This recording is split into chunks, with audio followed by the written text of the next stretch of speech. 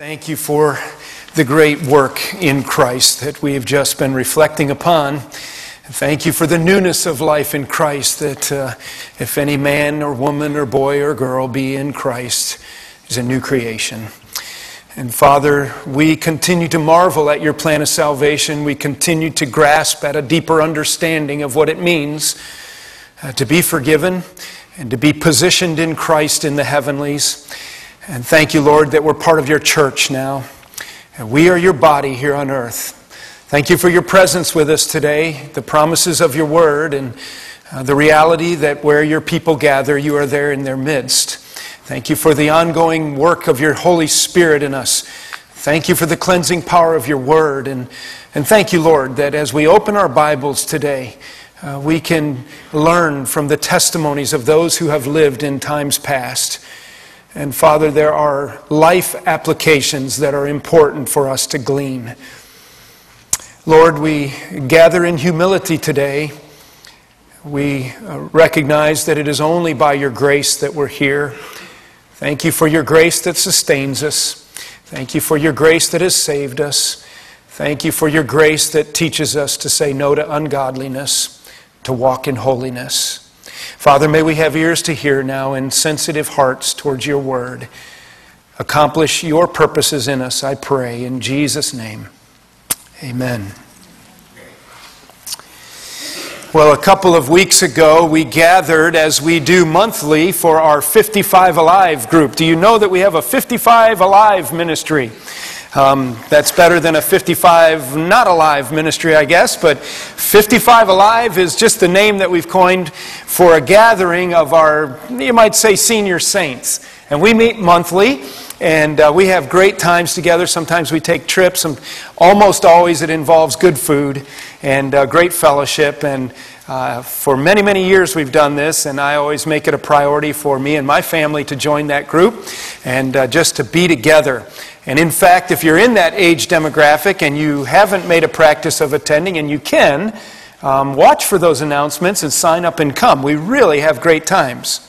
Well, we met just a couple weeks ago with our guest speaker, Gary Byers, who will be here to fill the pulpit in my absence when I'm on vacation, June 13th. Gary Byers is Pearl Cavender's former pastor and Wayne McKenzie's former pastor. He's now into biblical archaeology. He's an interesting fellow, and we had a great time together.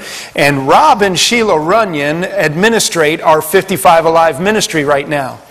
And at that gathering a couple weeks ago, Rob told a funny story. And it's without his permission that I'm going to use that story this morning. All right? And it goes something like this. There was an older couple, a man and a wife, who began to notice that they were failing with years. And one of the things that was failing was their memories.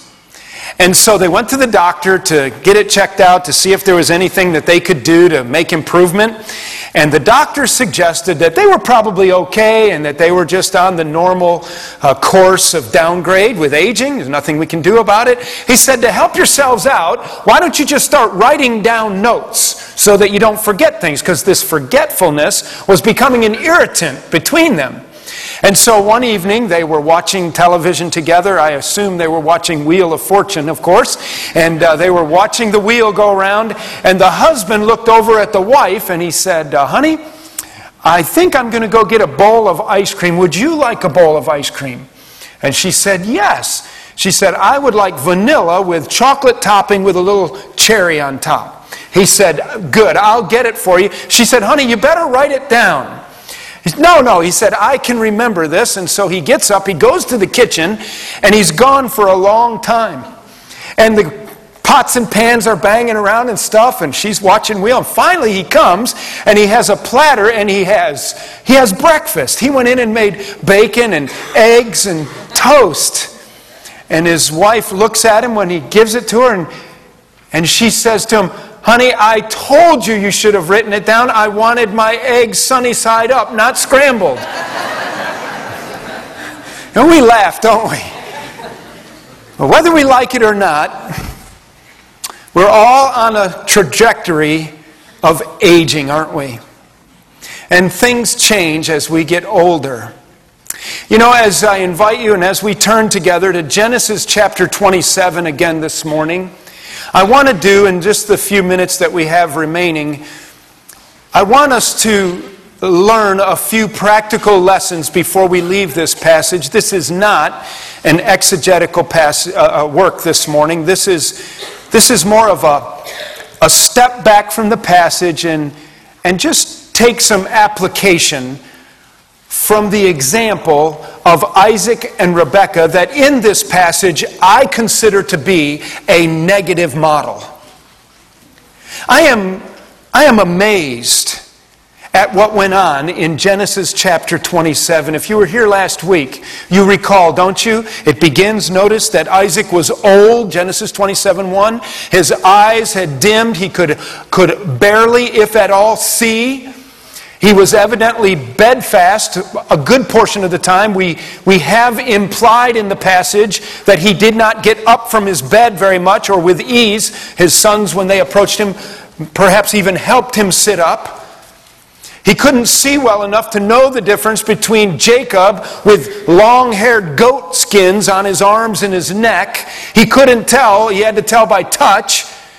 He couldn't see well enough. I take it that though his ears picked up that the voice was not quite Esau. Remember that part of the story?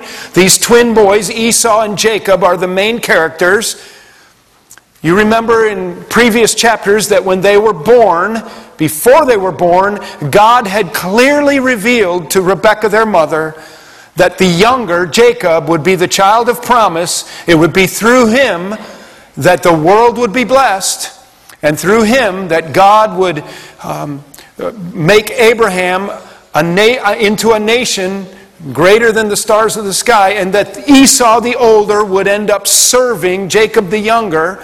You recall the story where he came in, Esau did, from hunting, sold his birthright for a bowl of soup, not caring at all about the blessing of God on his life. And then in chapter 27 last week we broke it down and understood what was happening there, and we had just incredible interaction, almost, really beyond almost. We had really a dysfunctional family at play. We had a father who was going to knowingly, evidently, give the blessing to his oldest son, which was not God's will. We had the mother interjecting herself in inappropriate manners, with deceit, with manipulation, with misdirection. We have Jacob, the younger son, coming in to receive the blessing by lying repeatedly and creating a scenario that is just mind-boggling, and with behavior and speech that was totally inappropriate and unbecoming of God's people. As I studied this passage and as we went through it last week, I kept thinking, how did this happen? Now, God did, in his sovereign control, work all things together there, and his plan came together, and even the ineffectiveness and the inefficiencies of how things were done could not foil God's plan, and Jacob does end up with the blessing. I just really feel like Rebekah was out of order. I feel like Isaac was not in control spiritually of his home. And it occurred to me in my preparation last week that what we have in Genesis chapter 27 is a marriage that's on the downgrade. We have a marriage that has grown stale, and I want to propose this morning that if Isaac and Rebekah had maintained a loving marriage relationship, that it would have dramatically altered the way the events unfolded in Genesis chapter 27. So I recognize that I am somewhat speculative in my application of the Scriptures this morning, but I feel strongly that these are legitimate surmisings of a pastor.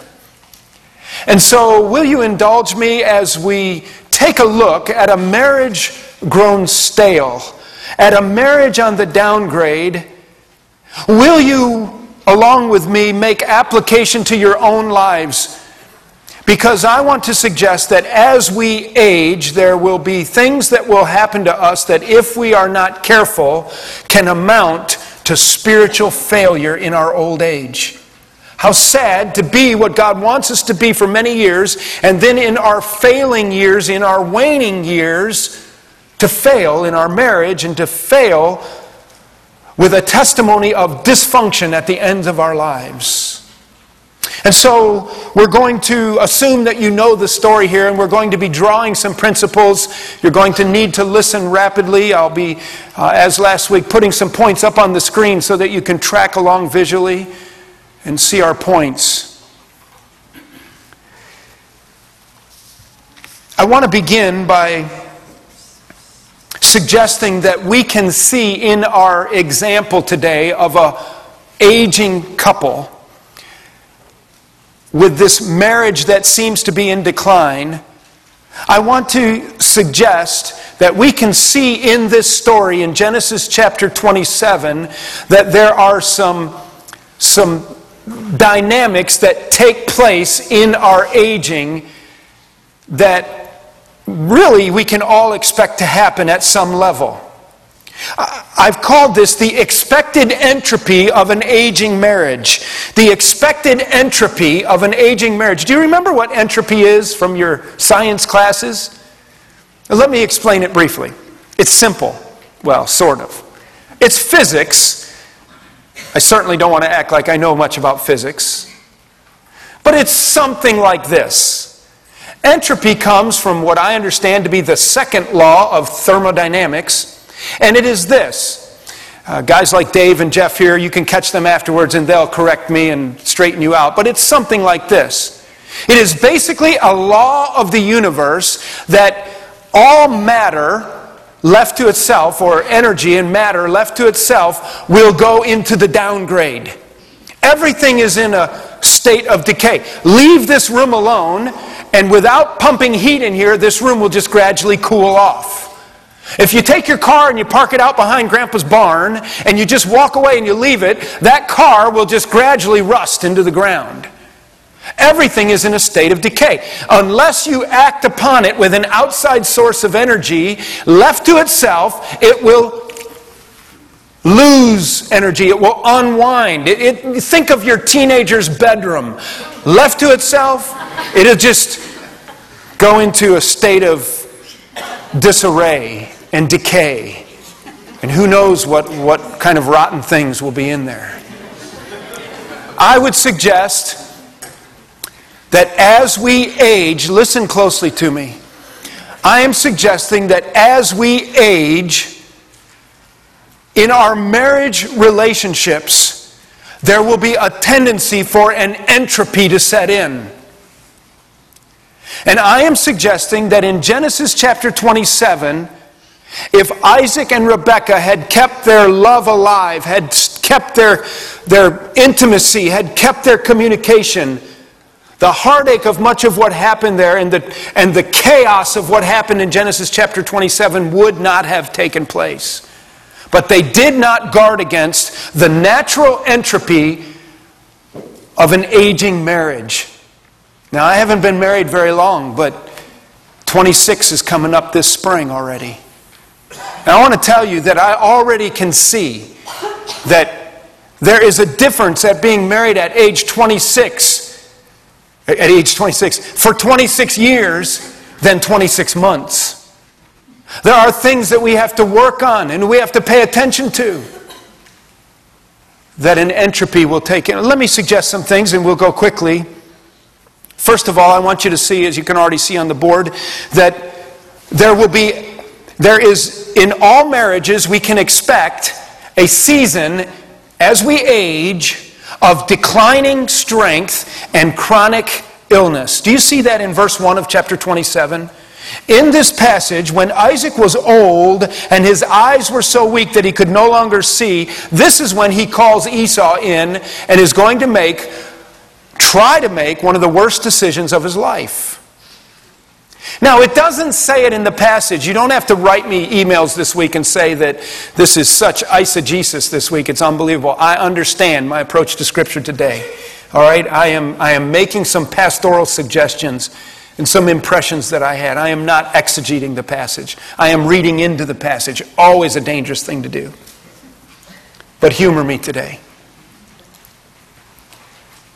As Isaac grew old and his physical strength waned, I would suggest that it did not happen on the same timeline or the same trajectory as his wife Rebekah. And I am suggesting from this passage and from my observation in my own home with my own aging parents who are both with the Lord now, and in my pastoral ministry of watching marriages age, that this can be a point of entropy in our marriage. This can be something that causes a marriage to cool off, to become stale. One of the spouses is ill or has chronic illness or has a growing weakness. The other spouse is stronger. We can see in the passage that Rebekah had good hearing still. She's sitting just on the other side of the tent flap, and she hears everything that he says. She's sharp as a tack. She knows how to immediately put into play this scheme, this plan of deception for Jacob, and she has absolutely, evidently, no physical limitations to take 2 goats, not 1, 2 goats, it says. She says to Jacob, go get 2 goats, bring them to me, and I will fix up that good stew that your father likes that is evidently a faux venison dish, because that's what he had asked Esau to go do. Go shoot a deer, go get some wild game, fix that meal for me that I really like, and then I'm going to bless you. And we see from Rebekah that she could immediately kick things into gear. I take it that the downgrade physically of Isaac was moving much faster than it was for Rebekah, and I would suggest that this is a point of entropy in a marriage that we have to guard against. That at those times when you become a caretaker, when you become the stronger one of the spouses, that can create difficulties in your marriage. Communication can be limited. Your caretaking can be a source of irritation. You can lose appreciation for your spouse. Things that you valued in them are no longer manifested in their daily living. And there he is. He's way overweight. His legs are weak. He can't get out of bed. He can't see. And the only time she goes over there is when he rattles his glass and he needs a refill. She's tired. Now you say, I am reading into the passage. But I'm suggesting that what we see evidenced, and this is a common thing for many marriages, that there is a distancing actually. I'm not saying that you don't love one another deeply to the end, but I'm saying that can be a time where there's a breakdown in communication. It can actually be a source, as I said, of deep almost irritation and frustration and impatience with one another. A declining strength and a chronic illness can be something that helps a marriage stale. Secondly, I want to suggest that something we can expect to happen in our old age in our marriages is there is often a role reversal, and often it's related to point number 1. That when one of the spouse, and generally 8 out of 10 times it will be the husband who dies first. 8 out of 10 times it is the husband whose health will break first. And then what happens is the wife, who is used to coming in under the husband in God's design of the home, and many of us live that way according to God's word to the best of our ability. And the husband has been the spiritual leader, the husband has been the breadwinner, the husband has been the key weight bearer of the decision-making responsibilities. And now all of a sudden, he's either incapable or just doesn't care to make those kinds of decisions. And often the wife has to switch roles, and she has to be the leader in the home. She has to make major decisions that she's not made or has not made without her husband all of her life. You know, I observed this in my mother and my father.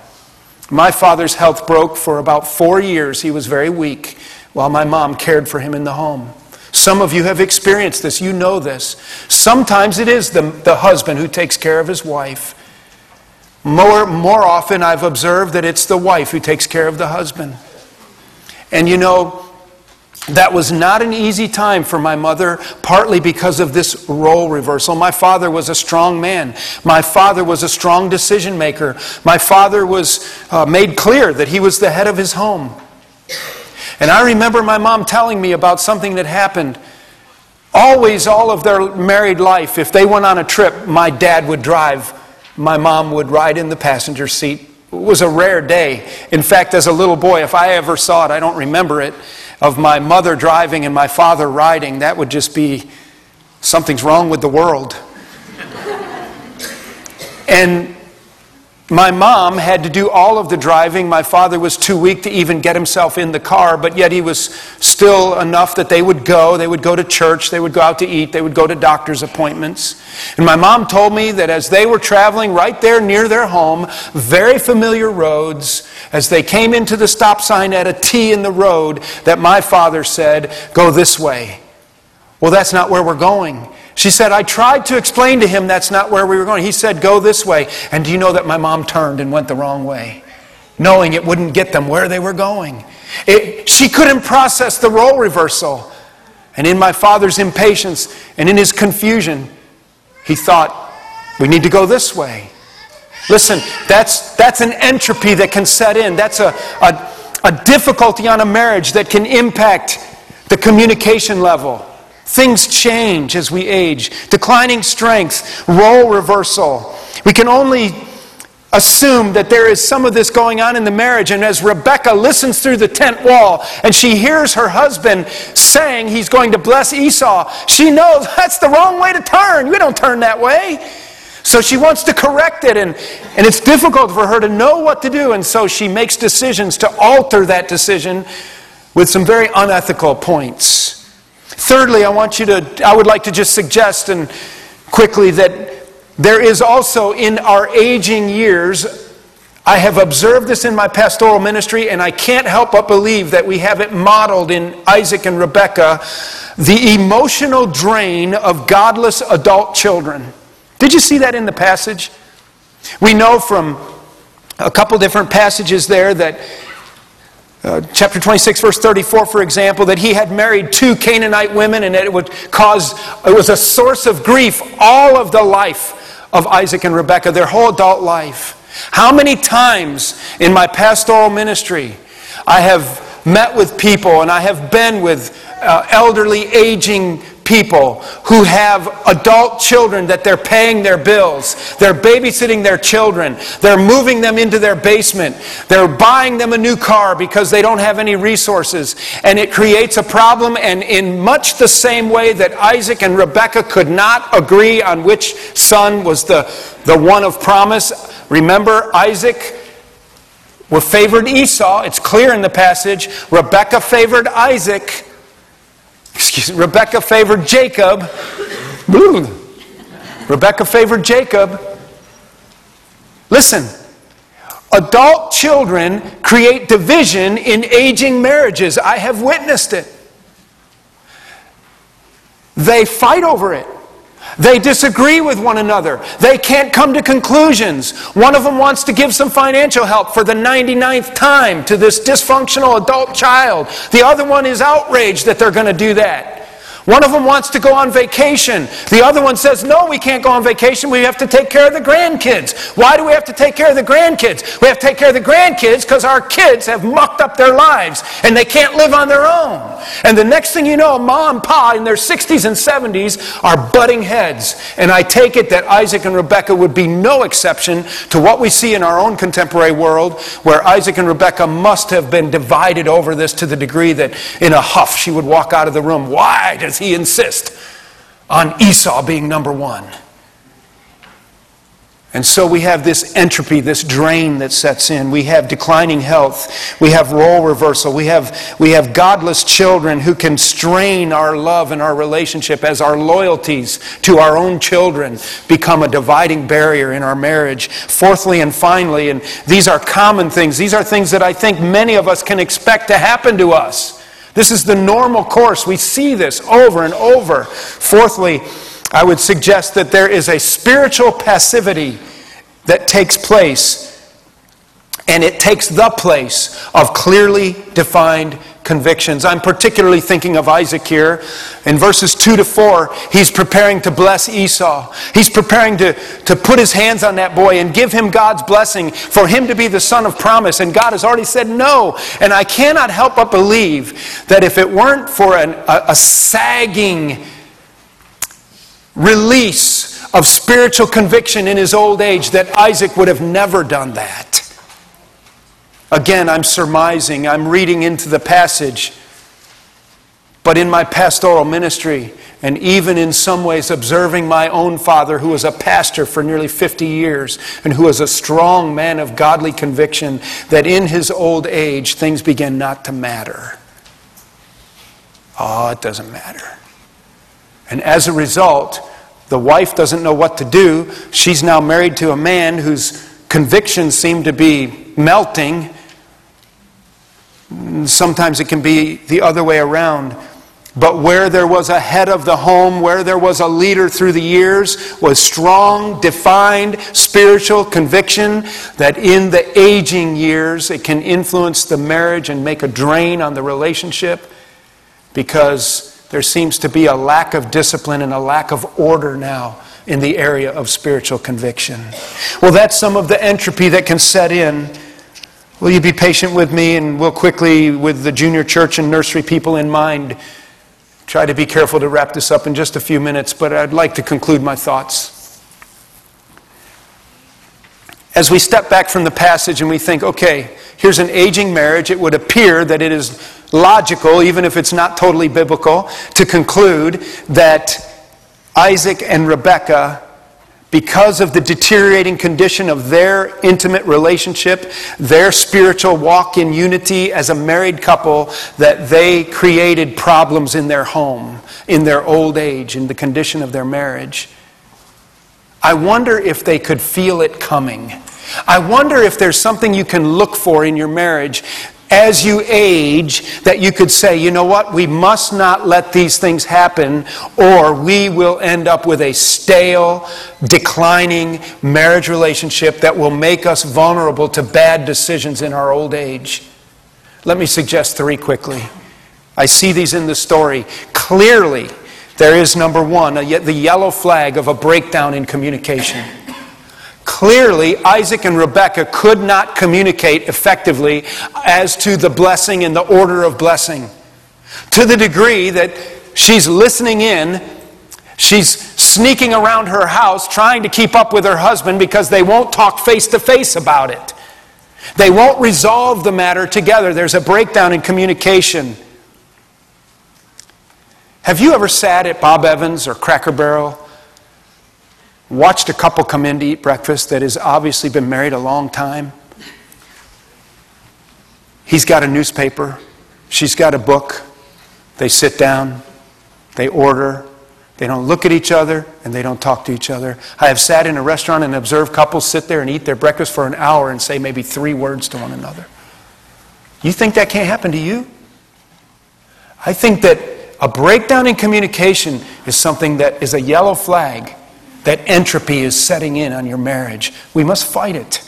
Secondly, unresolved differences on matters of conviction and even obedience. We've implied this already in the passage. For years, how many years?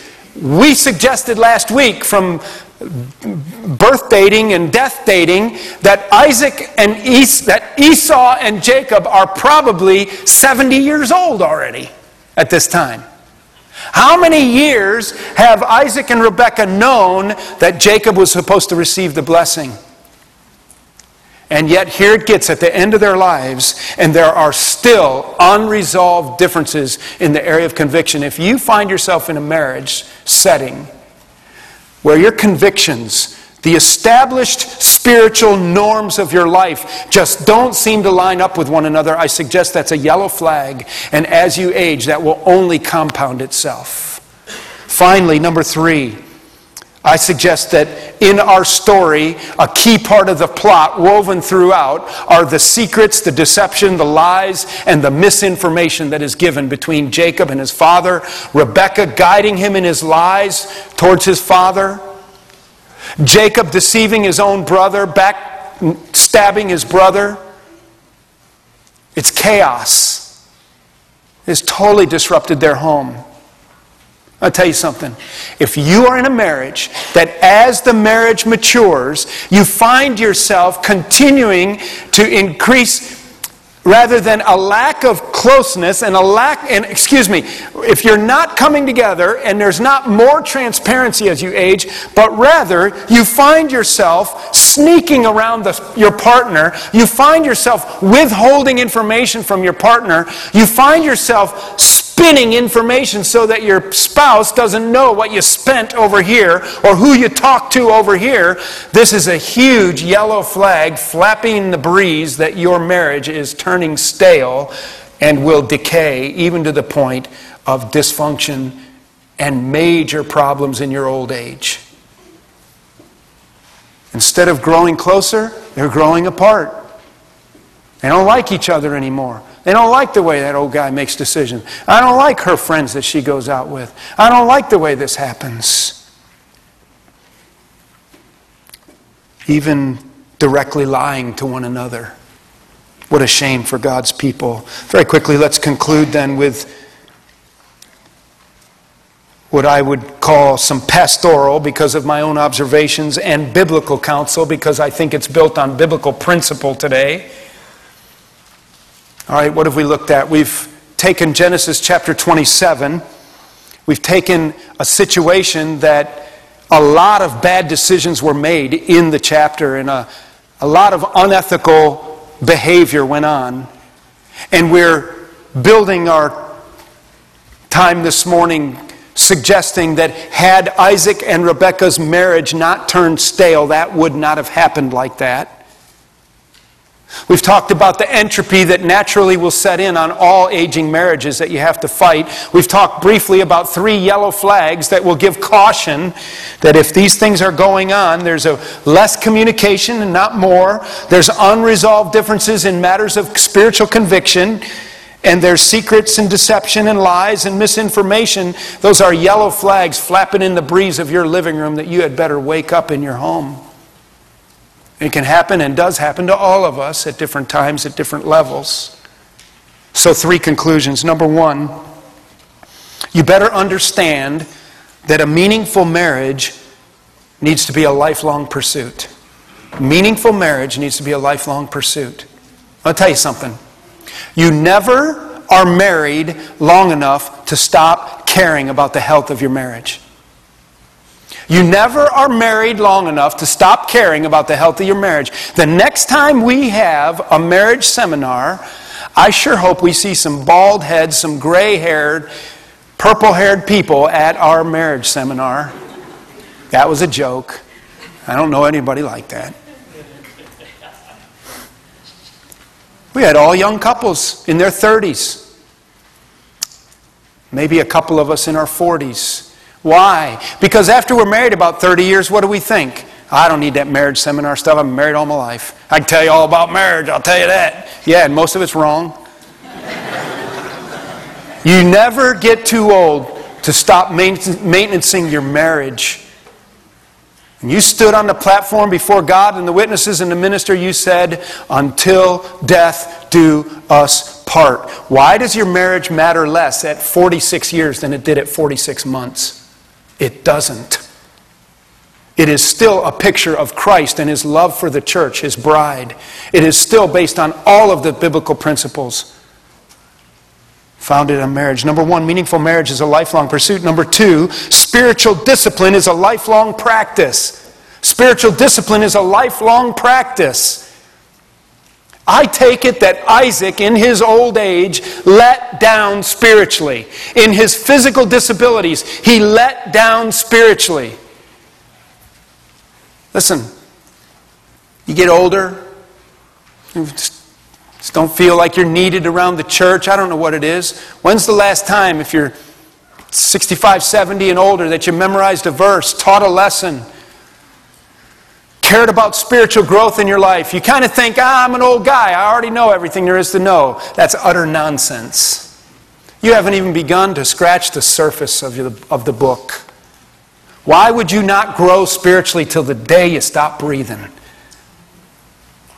Your wife will sure appreciate it if you maintain spiritual growth and leadership in your home as long as you have your faculties. And I think that part of the problem in Genesis 27 is that Isaac let down in the area of spiritual discipline. Finally, number 3, biblical obedience is a lifelong priority. Will you turn with me, and we'll close with just Ephesians chapter 4. And let me show you what I mean by this in a practical way. Ephesians chapter 4, 1 and 2 Corinthians, Galatians, Ephesians, then find chapter 4, and then find verse 29. And let me show you what I mean by this. I would like to suggest that a lot of the reason our marriages grow stale and there's a breakdown in our marriages, it boils down to just spiritual, biblical disobedience. I don't care how old you are, you're not allowed to disobey God's word because you feel grumpy. You're not allowed to disobey the basics of Christian obedience and Christian behavior and defile the fruit of the Spirit in you and quench the Spirit and grieve the Spirit with a bad attitude because you can't see or because you can't get out of bed easily or because your wife put the cup down with the straw bent at the wrong angle. It doesn't give you permission to light into them. Ephesians chapter 4, verse 29. Look what it says. Do not let any unwholesome talk come out of your mouths, but only what is helpful for building others up according to their needs, that it may benefit those who listen. Until you're age 77? No. As long as you're breathing, as long as you're alive, as long as you have your faculties enough to understand, you must walk in biblical obedience. And do not grieve the Holy Spirit of God, verse 30, with whom you were sealed for the day of redemption. Get rid of all bitterness, rage, and anger, brawling, and slander, along with every form of malice. Be kind and compassionate to one another, forgiving each other, just as in Christ God forgave you. Listen, our behavior as a husband and wife is foundational to that is the simple obedience of Scripture. The basics of Christian grace are essential in our old aging marriages as much as it is in our young marriage, as much as it is in our interaction with one another in the body of Christ.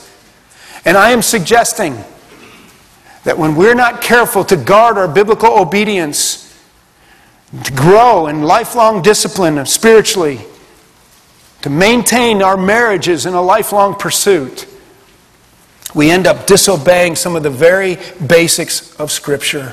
I've observed it in my own home, in myself. I've observed it in my mother and father. I've observed it in my congregation through the years. And I've observed it right here in the story of Isaac and Rebekah.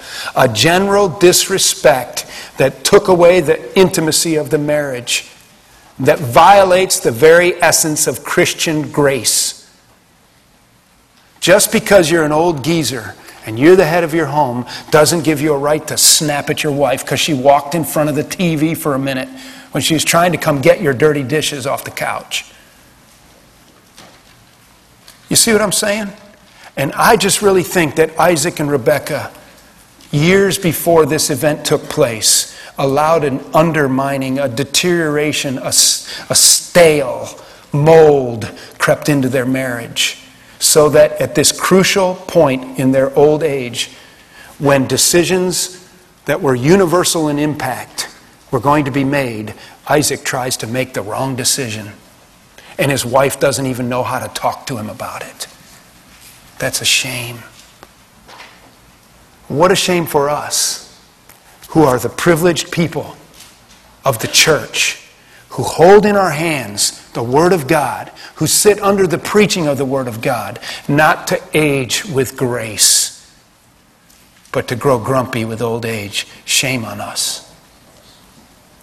And so as we practice these disciplines now, God willing, as we lose our minds in old age, the fruit of the Spirit will be the way of life for us.